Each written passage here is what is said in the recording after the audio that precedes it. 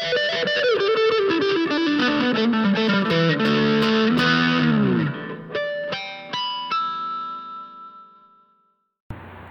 y'all. So I'm back here now to continue talking about the Mirror of Production and to get right into it, into the second part of the second chapter, titled Marxist Anthropology and the Domination of Nature. So Baudrillard starts this section by stating that in the 18th century, the simultaneous emergence of labor as the source of wealth and needs, as the finality of produced wealth, is captured at the zenith of Enlightenment philosophy in the appearance of the concept of nature, around which gravitates the entire rationality of the system of political economy, which is we can go from here and conduct some, pretty fair Marxist analysis of such things. What purpose does nature serve in this drive for profit, in the conduction of capital, anything of that sort, which would make very good sense. I think it would be a fair analysis for sure. But Baudrillard, in his standard fashion, wants to throw this a little bit out of whack and think about the way in which, keeping up with the current of the last video I did, or talk I did, throwing us out of kilter with what we might think to be a pretty traditional Marxist analysis towards like some benevolent type systemic change. So this idea of nature comes into fruition for Baudrillard in the 18th century, when it was discovered as a force for him, when it was discovered as something that precedes humans, yet it is the source for all things human. I guess things all derive from nature. It conducts us in a sense, and these sorts of talks, they certainly continue on today with the internet experts, guiding some kind of political, these political agendas by, these strange assertions that if there was such a thing as human nature, it would be something that can be, justify political opinions, those that exclude certain people from certain professions and exclude certain people from these, political arenas.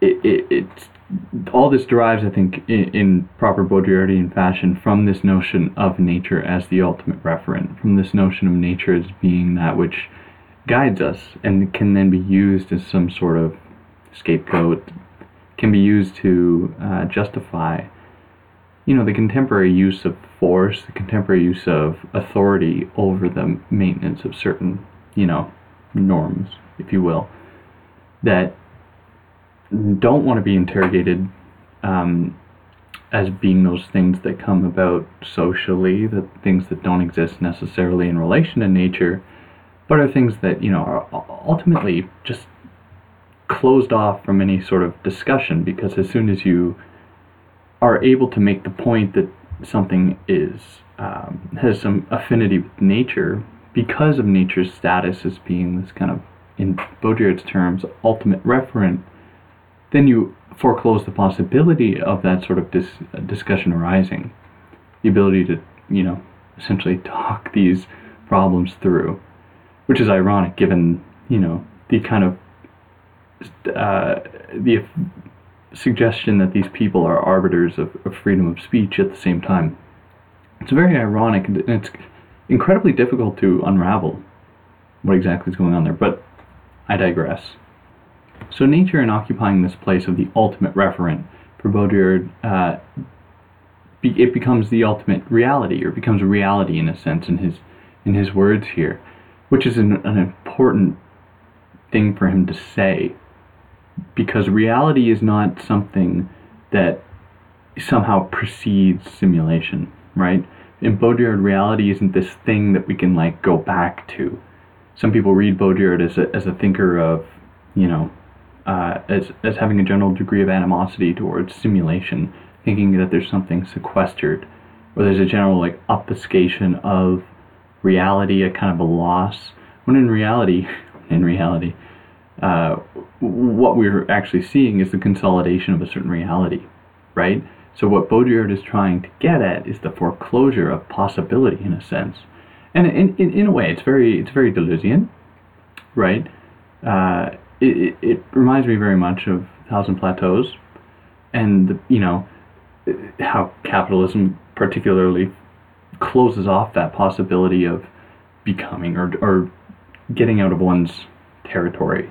This process of deterritorialization or whatever. Baudrillard sees the similar thing happening, although he doesn't use that language, and he's a little bit more worried about like endless possibility or like endless the lack of limits. But reality is that thing that forecloses the possibility of change, of life itself to develop, grow, evolve, or anything of the sort. So science plays a crucial role in this, in that nature sets forth the conditions for which that allows science to then affirm nature, and by extension, because of the fundamental connection that there has been established between science and reality, nature, the logical principle of the code, as Baudrillard kind of defined it and I explored in the last episode. Science is something that is used as a strategy. It's a tool to, it's very tautological, right? Science points to nature, which points to science, and they each affirm their position. And in Baudrillard's terms, science presents itself as a project progressing toward an objective determined in advance by nature. So in effect, science's goal is really has already been resolved, right? But if we think back to the consumer society, Baudrillard says that we only hold value. Those institutions only hold value, like GDP, whatever, because they can be quantified. Whereas things like women's labor in the household is not. No one cares about it, right? So it doesn't exist. I think that points to a general cultural logic of, or a kind of obsession with, quantifiability. And science does that. But there seems to be an odd desire to see science constantly be reaffirmed.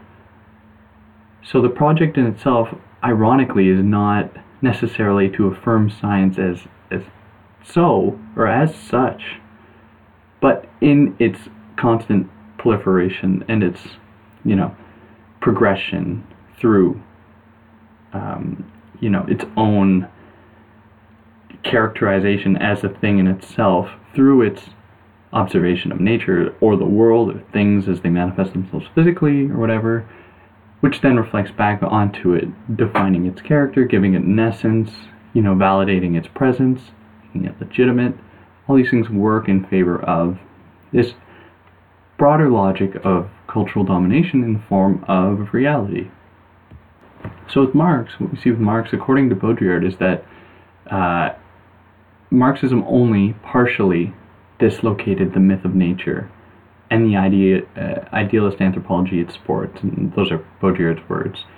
Whereas Marx indeed denaturalized private property, the mechanisms of competition in the market, and the process of labor and capital, but he essentially failed to question the following naturalist presumptions, and they are as follows. The useful finality of products as a function of needs, and the useful finality of nature as a function of its transformation by labor. And the reason for this is that Marxism, or at least the economic system that it foresaw, that it sort of prophesized, was not one that challenged the generation of nature as this kind of productive force, or as this thing that exists separate from, science or humanity or whatever, as that kind of transcendental ultimate referent from which all things derive, or in Marx's terms is like the mother of the earth, or representing that sort of sphere. So what Baudrillard says of that, it looks as if forcefully rationalized nature reemerges elsewhere in an irrational form. Without ceasing to be ideological, the concept splits into a good nature that is dominated and rationalized, which acts as the ideal cultural reference, and a bad nature that is hostile, menacing, catastrophic, or polluted. All bourgeois ideology divides between these two poles. So this split works at the level of labor power for Baudrillard, whereas on one side, when exploited, labor power is good. It is within nature and is normal. But once liberated, it becomes menacing in the form of the proletariat. So what he says of this is that this contradiction is averted by assimilating the proletariat to a demonic, perverse, destructive nature. Thus the dichotomy in the idea of nature, which expresses the profound separation in the economic order, is admirably recuperated at the ideological level as a principle of moral order and social discrimination. So it is in that sense that for Baudrillard, Marxism has not disencumbered itself of the moral philosophy of the Enlightenment. So although on the surface it might appear, to present this radical alternative to production or to capital, some of the underlying themes are still present, right? And we went over some of these in the last one. But thinking about the way in which the general anthropocentrism is just one that permeates throughout, Marx's theories. So this simple bifurcation or dichotomization of nature, or the belief in there being a good use of labor, or labor as being something that can, if used effectively, if used, to the proper extent, can do wonderful things. And this might be an obscure reference, but it's one that captures it well. B.F. Skinner, the behavioral type psychologist, the conditioning psychologist, wrote a book called Walden 2.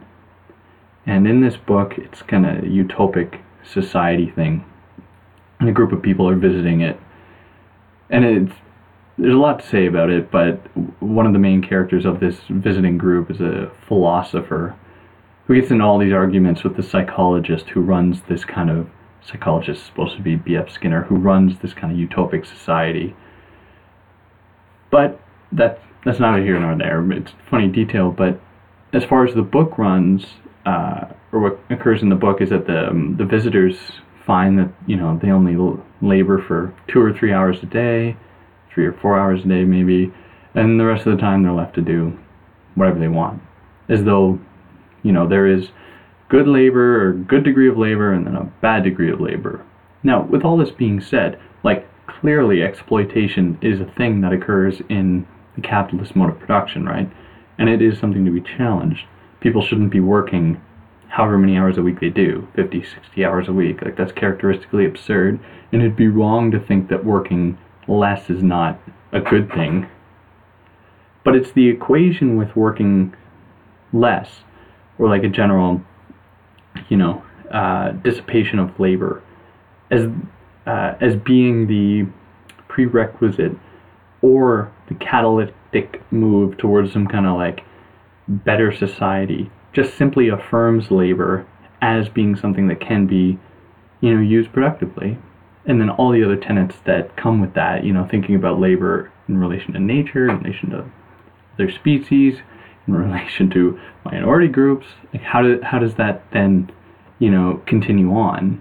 And through the affirmation of labor, as I just mentioned, what other kind of malicious forces or tenets are being affirmed? So what is necessary instead is for Baudrillard an explosion, in his words, or specifically what he says verbatim is the concept of scarcity itself, the concept of necessity, and the concept of production must be exploded because they rivet the bolt of political economy, whatever that might mean, exploded. But he puts this exploding in contrast to dialectical movement, or the kind of faith in the dialectical progression of history or whatever, as though it would lead to some better thing.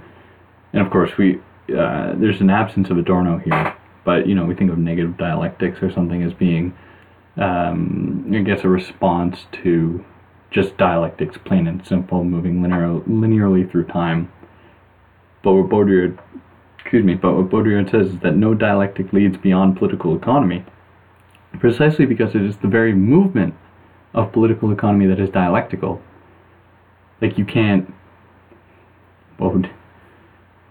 you can't take the tires off a car while the car is moving. You can't do it because you could never get an actual grip of the movement of the car or of the dialectical progression of the thing itself. You must stop the car and stop that movement, stop that progression or that linear type teleological movement through space and time. So Baudrillard takes this from here he kind of moves back into his idea of symbolic exchange, where symbolic exchange was the guiding principle of primitive. Every time I use that word, I'm using it in quotes because that's not a term, that's not a good term at all. But in those primitive societies, whatever that might mean, there was the logic of symbolic exchange, right? And as we talked about for critique, think of potlatch, kulak, how these things work in relation to economies, which is a term I reluctantly use, but economies in the pre-industrial era. So for Baudrillard, things that develop in relation to production, in relation to industrialization, for instance, is the law, or a thing that develops.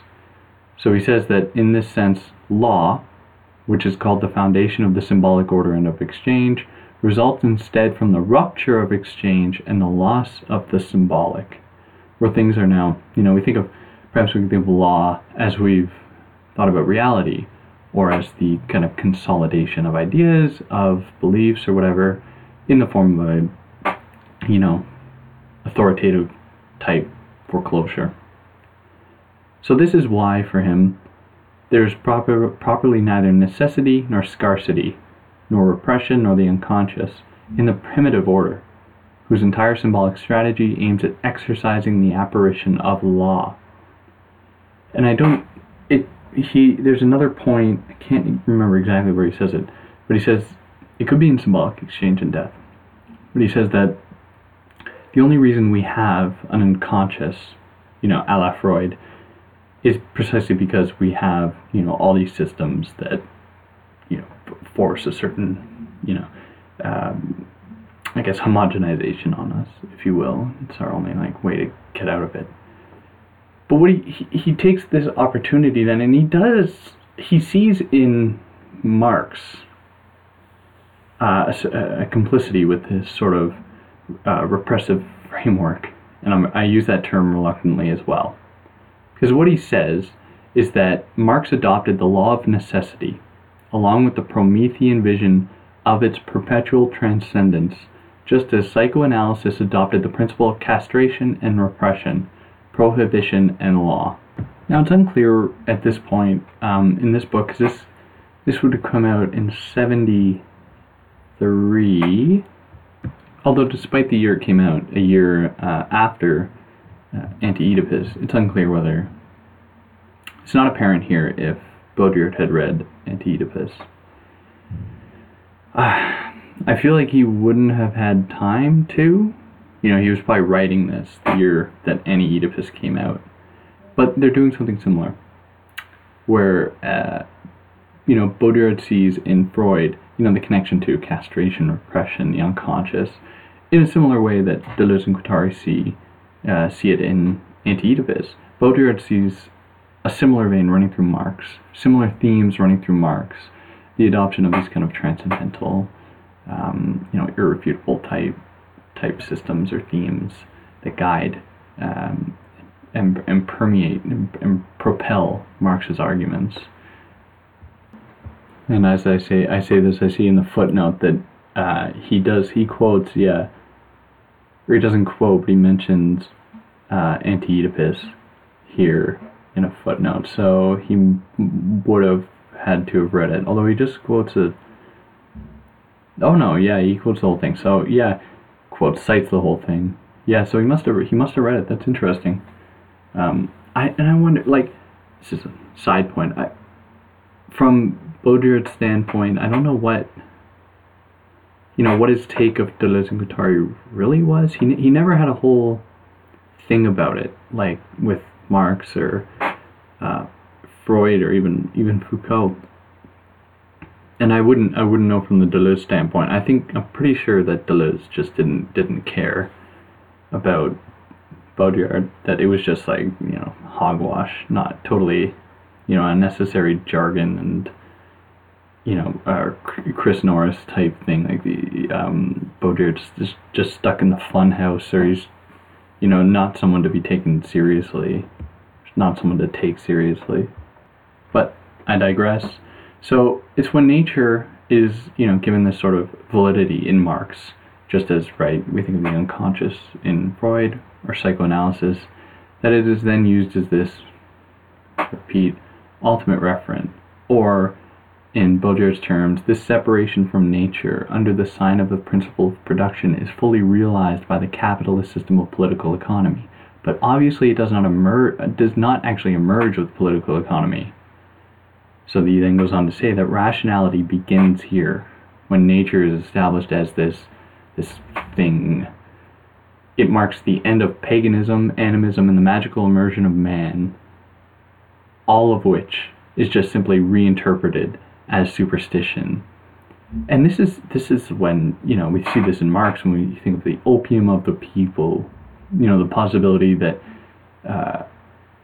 or the belief that religion is just this kind of thing that, bred in circuses, right? Keeps people numb, stupid, they can't do anything with it. It doesn't, there's no actual relationship to the world, to things, to production, to,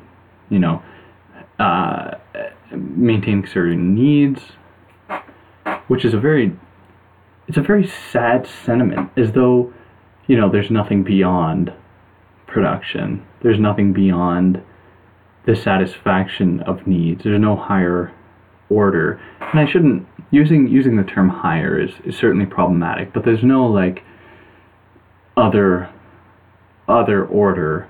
It's just all like the world is just treated as like a map, right? And it's just like an exegetical project that doesn't see, anything beyond itself, right? It's just a constant evaluation of, this thing as established as being natural or real or whatever that is the world, or, the things that exist within it. And that's all there is. And it's so boring. And, we think of the history of humankind, our relationship to gods, our relationship to beliefs has been a guiding principle. And it's naive to simply disavow that, to forego our relationship with the gods, or with paganism or animism, especially if we think about this in relationship to, as just one example, like Native American people, and the relationship that not every single Native American nation has with belief per se, or whatever we might call it, but certainly how people think of things differently across different epistemic boundaries, or across different epistemic locations or setups. So what we were seeing then, at least what Baudrillard charges against Marx, is that we are not seeing so much a sublimation, or the simply the closing off of like possibility in favor of like the ultimate like productive individual, but rather we're seeing a desublimation, where I guess all the energy of nature, of whether it manifests itself in the form of human nature or worldly nature, whatever that might look like, all the energy associated with that comes out through us, and we exist just as science affirms the conditions of nature, and then it's then mirrored back onto itself. We do the same thing, right? We manifest nature within ourselves, which isn't to say that it's like, it has that sort of transcendental force, but that we give it such value, pay such credence to it, that it does do that. It does have real effects. And then we could say, well, of course, if we think of the way in which our relationship to, gods, for instance, to stories, to myth, or whatever can also have that effect. Like, this isn't all that surprising that nature can do that, but for some reason nature is the guiding force for that sort of desublimation in the industrial episteme, in the industrial epoch. And that is precisely because, you have the institutions of science, whatever, scientific observation, deduction, coming to the forefront and proclaiming in a ironically missionary type fashion that, you have this thing that is unchanging, it's universal, it guides us, it comes out in our, our relations between cultures, between people, between genders. And then people, tend to not think maybe as much as they should about such things, and they just eat it up. Like, that's just it. As soon as it is told to them by a certain source, i.e., scientist, whatever, or in the case of, mental, or in case of the psyche, the psychologist, psychiatrist, or whatever, like, this is all Foucault at this point. But why is it that we hold these people to such high esteem, as though for thousands of years humans got by perfectly fine without it? It's really quite odd that we do that, and it's present here. And this is what Baudrillard sees Marx failing to challenge. So in a sense, Marxism, in trying to, or maybe I won't, capitalism in trying to close off contradiction, right, in favor of like a total operativity. What we are seeing, precisely if we accept Baudrillard's thesis in that, Marxism mirroring production or communism mirroring production, we are seeing the same kind of abolition of contradiction, which is ironic, because contradiction is, if it's the guiding principle of like capitalist exchange or whatever, I would be more, personally, I am more afraid of a culture, of a system that's capable of eradicating contradiction than one that has contradiction in it, right? Because what will remain when all contradictions have been removed? To me, that's just thinly veiled, bomb the enemy type rhetoric that is, if we think of the history of most empires, that is certainly a logic that permeates through it. And this is only emphasized when, Baudrillard writes of Marx or Marxism, he writes, by pretending to illuminate earlier societies in the light of the present structure of the capitalist economy, Marxism, fails to see that abolishing their difference, it projects onto them the spectral light of political economy. So Marx affirmed that it is on the basis of a critical return to its own contradictions that our culture becomes capable of grasping earlier societies. Thus we must conclude, and thereby grasping the relativity of Marxist analysis, that in Marx's time the system of political economy had not yet developed all its contradictions. Hence that even for Marx, radical critique was not yet possible, nor was the real comprehension of earlier societies. So as contradiction is treated here, it's kind of problematic, right? As though contradiction is just the fundamental attribute of pre-industrial society, viewing them as being like kind of naive or, childlike, which is, what Marx does in the Grundrisse, right? When he says that that essentially pre-industrial people are children, likens them to children, and the industrial epoch is like that of an adult. Very problematic and odd analogy, but romanticizing this kind of contradictory essence of this contradictory mode of being. So then now Baudrillard switches gears and he starts to think of Godelier. So Godelier was, and this is the person that Baudrillard takes, people have said that the quotes that Baudrillard uses aren't actually Godelier, or that they don't actually come from his book here, which, people clearly have a problem with, rightly so. However, this is what we have. Godelier, for those who don't know, I had to look it up. According to Wikipedia, he is one of the most influential French anthropologists and is best known as one of the early advocates of Marxism's incorporation into anthropology. He's also known for his field of work among the Barura in the Papua New Guinea from the 60s to the 80s. So we can begin by that little introduction to see what problems Baudrillard's going to have with this guy. Yeah, and specifically the translator writes in one of the footnotes, I have not been able to locate the page references for any of the quotes from Godelier, which is Baudrillard. So those texts that Baudrillard uses from Godelier are, or the Marxist texts, are Sur les sociétés précapitalistes and L'anthropologie économique in l'anthropologie science des sociétés primitives, which are just thinking about primitive societies, essentially. I haven't read them, but from the titles we get a pretty good idea of what they're getting at. It's kind of traditional anthropology, right? Seeing, so-called primitive people as being test subjects or things to be observed in all their wonder and their naturality or their naturalness. The charge that Baudrillard levels against him, though, and Marxist anthropology generally, is that it seeks from beginning to end to preserve materialist orthodoxy against the hearsay of primitive societies. So what Godelier observes is that, or what Godelier states that Baudrillard quotes, which we'll be a little bit careful of because this quote may not actually exist, but here we have it. Under certain conditions, kinship is economy, and religion can function directly as a relation of production.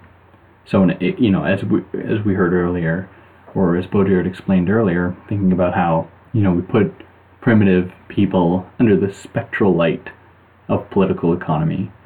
So what Baudrillard says about this is that as much as saying that he cannot, Godelier, imagine the primacy of anything except through the primacy of the economy. Ironic, given a Marxist approach.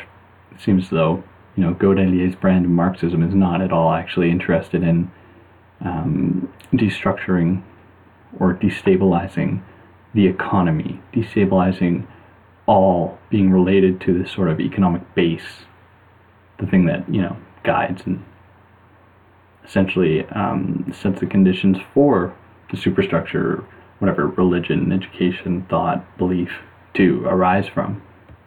But this economy, according to the Marxist anthropologist, stream indicative of Godelier, the economy that permeates in these primitive societies is one of, I guess, subsistence, if you will, where there's no surplus. So people take that as a model for which we can then mirror, or we can then use to craft our own economic system around. Like, if they can do it, we can do it, as though all the other things in play, as far as relations of every other kind might go, as though those things don't also play a role, because they're able to do that by stapling on the title of economy to it, which has a relationship to us, though arbitrarily and only through language, really, only through the classification of a term, or the designation of the term of economy onto them and then onto us. So then, which is really just an aporia, but if we accept it, it's still odd, given that it doesn't consider all the other conditions at play, and why such a thing would not necessarily work across all boundaries. So it's this sort of romanticization that is really problematic, right? So of this, Baudrillard says that in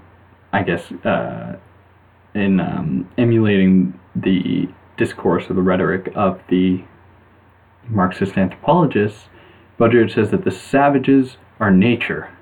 When they have enough, they stop producing. This formula contains both perplexed admiration and racist commiseration. Moreover, it is false, which is, I think, very fair in that we shouldn't, think about other people in such terms, infantilizing them, making them a model for our own development. I guess putting that labor onto them, or making them test subjects, if you will. And this sort of racist commiseration for Baudrillard is more dangerous than, just killing people off, right, through disease or converting them their religion, right? It allows for those things to kind of develop, right? By viewing them as being lesser, as being naive, infantile type beings, then allows for us to do all sorts of unspeakable horrors to them, right? Let alone, of course, we must interrogate, the role capital has played in exploiting people. There's no denying that. But how effective is Marx and Marxism at challenging that sort of exploitation? While it might not be an exploitation of resources as they manifest themselves physically, and it's an exploitation of, I guess, conceptual resources, right? Intellectual resources, which we shouldn't diminish the value of. We shouldn't say that it's, less than things as they manifest themselves physically. And here we return to the discussion of symbolic exchanges, that thing that resists production as it manifests itself in the Western context, at least at the time, or the thinking about Marx. Symbolic exchange as being something that can't be mobilized, as something that's intertwined with all the things mentioned earlier, sacrifice, culture, whatever, that resists production as it manifests itself as an oppressive force, which is something we've moved beyond, which is something that we can't, not to say we ever had it, these white Europeans that have not been particularly good at crafting culture, but certainly destroying it, which is a recurring theme through Western thought, through Western people's identities. But maybe there's something to be said about how destruction works too. No, I won't give that idea any credence. That's a stupid idea. So symbolic exchange is just one example that Baudrillard problematically uses.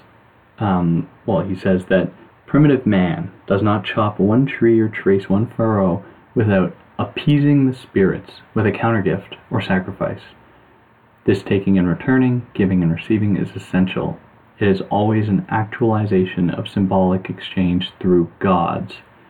And what is problematic? It's the equation with, or the conflation of all, primitive people with this relationship to sacrifice or to the spirits, whatever the hell that means. But if we accept it, there's something to be said about the relationship between exchange, as it may have manifested itself at some point in some cultures at some times, and now. And what is essentially different is that exchange operates today on the realm of the material, right? Thinking back, religion's the opium of the people, kind of closing off that relationship with the gods, the relationship with things that don't necessarily present themselves to us in a way that makes them easily digestible, right? There was a certain faith in faith, if you will. So ironically, Baudrillard says that what Marxism fails to do is to see primitive people in their specificity, or to see their irreducibility to production.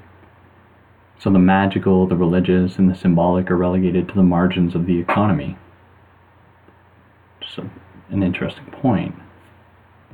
And one such example is, contemporary obsession.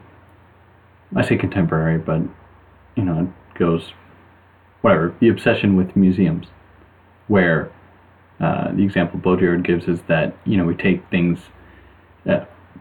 objects, whatever, artifacts, cultural icons, out of their context, placed in museums, and they're supposed to represent art.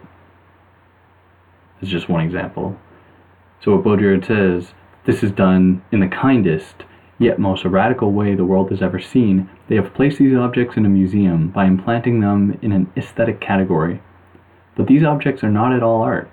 And precisely, their non-aesthetic character could at least have been the starting point for a radical perspective on, and not an internal critique perspective, leading only to a broadened reproduction of, Western culture. Hence, in the materialist interpretation, there is only a replacement of art by economics, the aesthetic virus by the virus of production and the mode of production.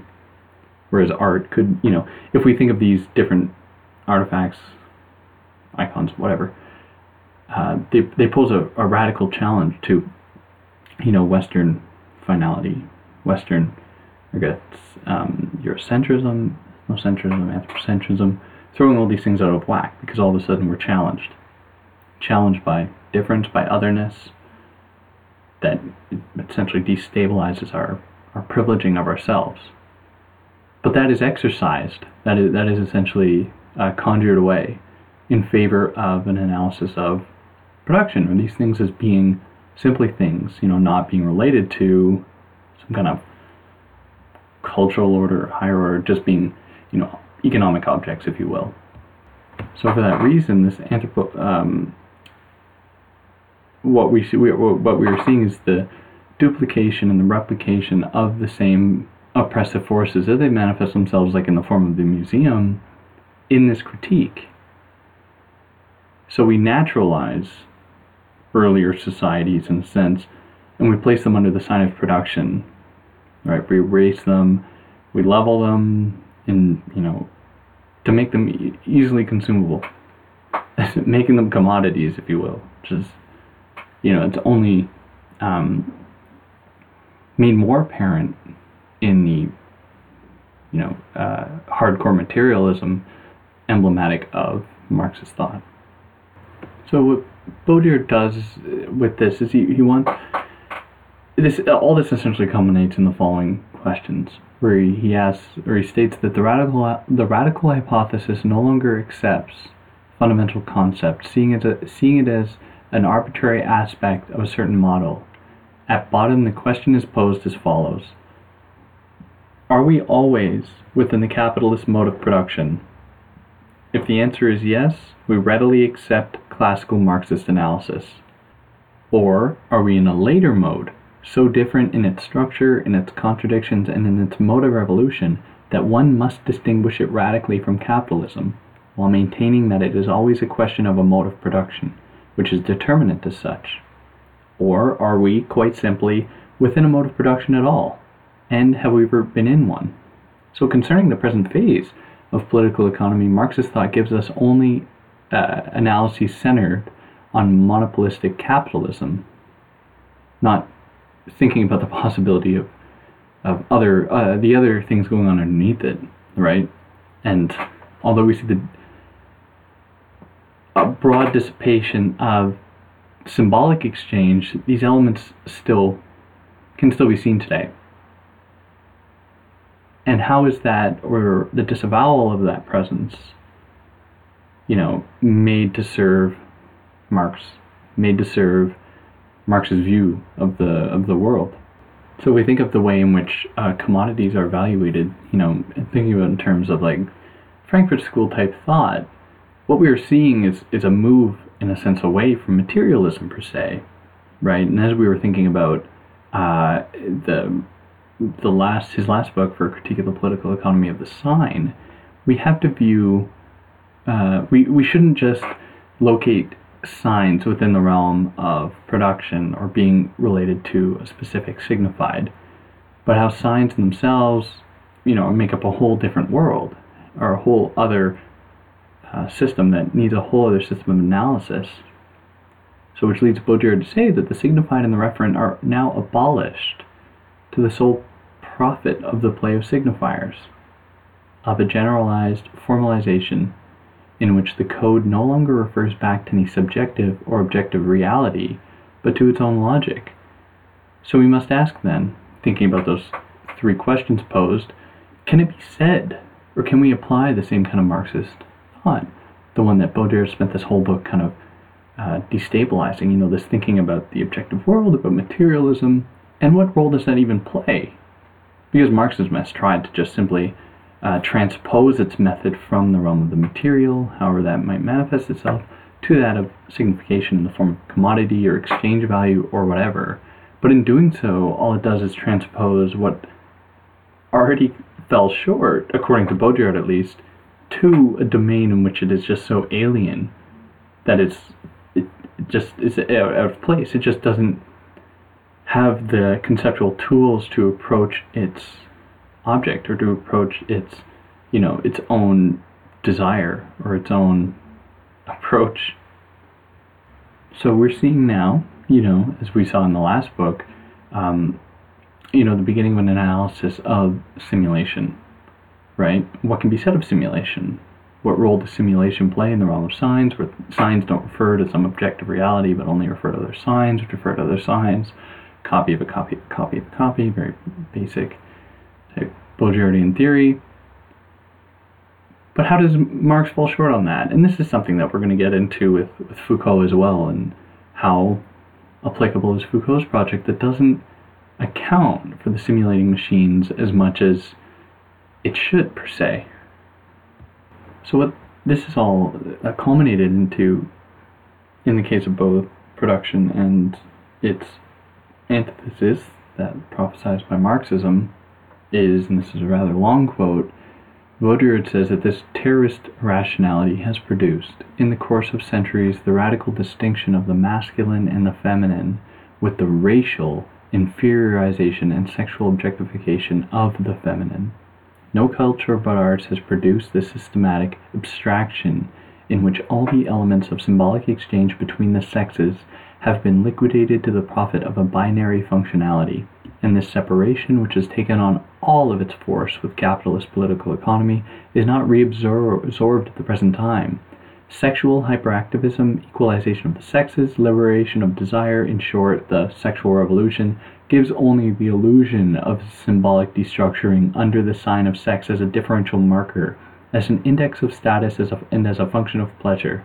It is this mark that the women's revolt, or the gay liberation, aims at, not the claims, democratic and rationalist, of political or sexual rights to equality, the equivalent of the salary claims of the worker, not the accession of women to power, that is, the turning of the code to their favor, but the abolition of the code.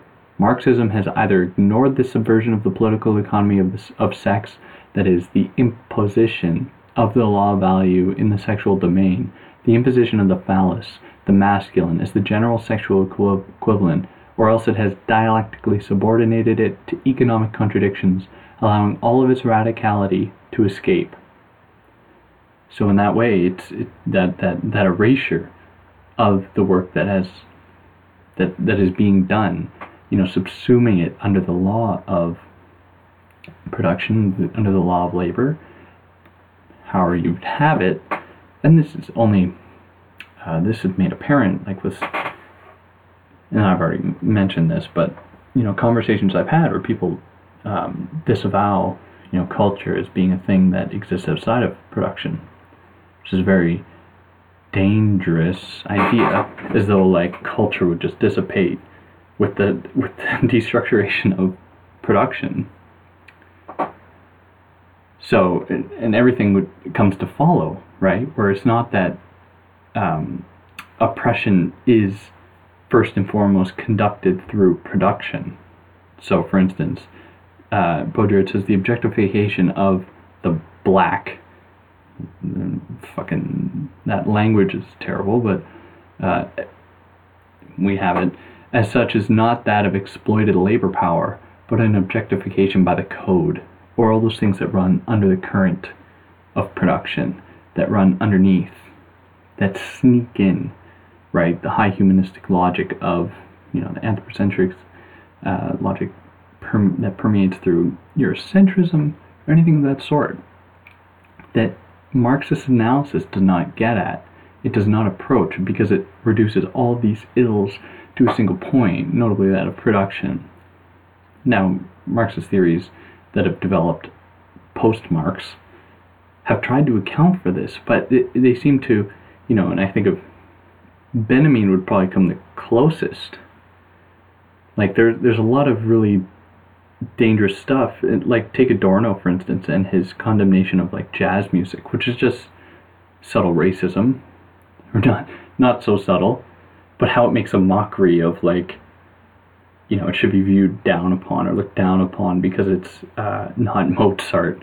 Just extremely racist, Eurocentric jargon. But I think that is indicative of the greater logic of Marx's thought, that just sees otherness as being like just getting in the way of this, like what would ultimately be, I'm in my mind, although they don't say this, white utopia, white male utopia, and all the privileges that will come with that. But it's ironic because all these things already exist in favor of whiteness, in favor of patriarchal structures of authority, which is really why we have to question its motives and what it will result in, if it has that sort of radical potential to it, or if it'll just simply extend the same kind of logic of domination that guides or structures today. So all this leads to Baudrillard concluding the book essentially by saying, Marx is right, objectively right, but this correctness and this objectivity were won, as in all science, only at the cost of a miscomprehension of a radical utopias contemporary with the Manifesto and Capital. In saying that Marx objectively theorized capital, capitalist social relations, the class struggle, the movement of history, etc., one has claimed too much. In effect, Marx objectified the convulsion of a social order, its current subversion, the speech of life and death, the liberator of every moment, in a long-term dialectical revolution, in a spiraling finality that has only the endless screw of political economy. In that, we must be suspicious when when things are explained all too well, right? Because to what extent does that rely on the dissipation of the destruction of the exorcism of contradiction, which is an important facet to any mode of living, right? As soon as everything is subsumed into the logic of a certain linearity or authoritative type finality, then we risk, dipping into totalitarianism, any of these sort of scary type systems. So it's on that note that I think that we can bring this book to a close. There's a lot here, and for those that haven't read it yet, there's quite a bit more than I presented. Even though it is a short book. I remember when I first read it, I think I read it in like one sitting. 160 pages or so. But it's good, and it's clear, and it presents a side of Baudrillard that is outside of his, or how people normally read him, I think. This book and the his following one, which would be Symbolic Exchange and Death. Although I don't know which one, either that or Forget Foucault, was written first. But anyhow, the next one I'll be doing here will be Symbolic Exchange and Death. But there's a lot here, and for anyone that has listened this far or listened through this, for those that have read it or haven't read it and their general questions, I really hope that you bring them up with me. But if you see any glaring holes in what I've presented here, I would certainly hope that someone would bring that up, even though I'm very familiar with the things that I skipped over just for the sake of time, really. And to be fair, a lot of it is very difficult, and I have trouble grasping it at times, because Baudrillard is rather elusive, and he's not. In a sense, he practices what he preaches. Like there are contradictions here. There are errors. There are things that should be challenged. But thank God, because then it would just mirror the same kind of system he's trying to critique, or he's critiquing Marx for failing to critique or failing to challenge. But for anyone who made it this far, thank you for listening. I hope that it was helpful. It was good for me to go through this book again. It is one of my... I do enjoy it a lot. Perhaps it's, as far as Baudrillard's books go, I could probably put like 10 above it that I prefer, but it is a good one. But for anyone that did listen, thanks for listening, and if you have any any problems with what I did here, just you know how to leave it. Thanks. Bye.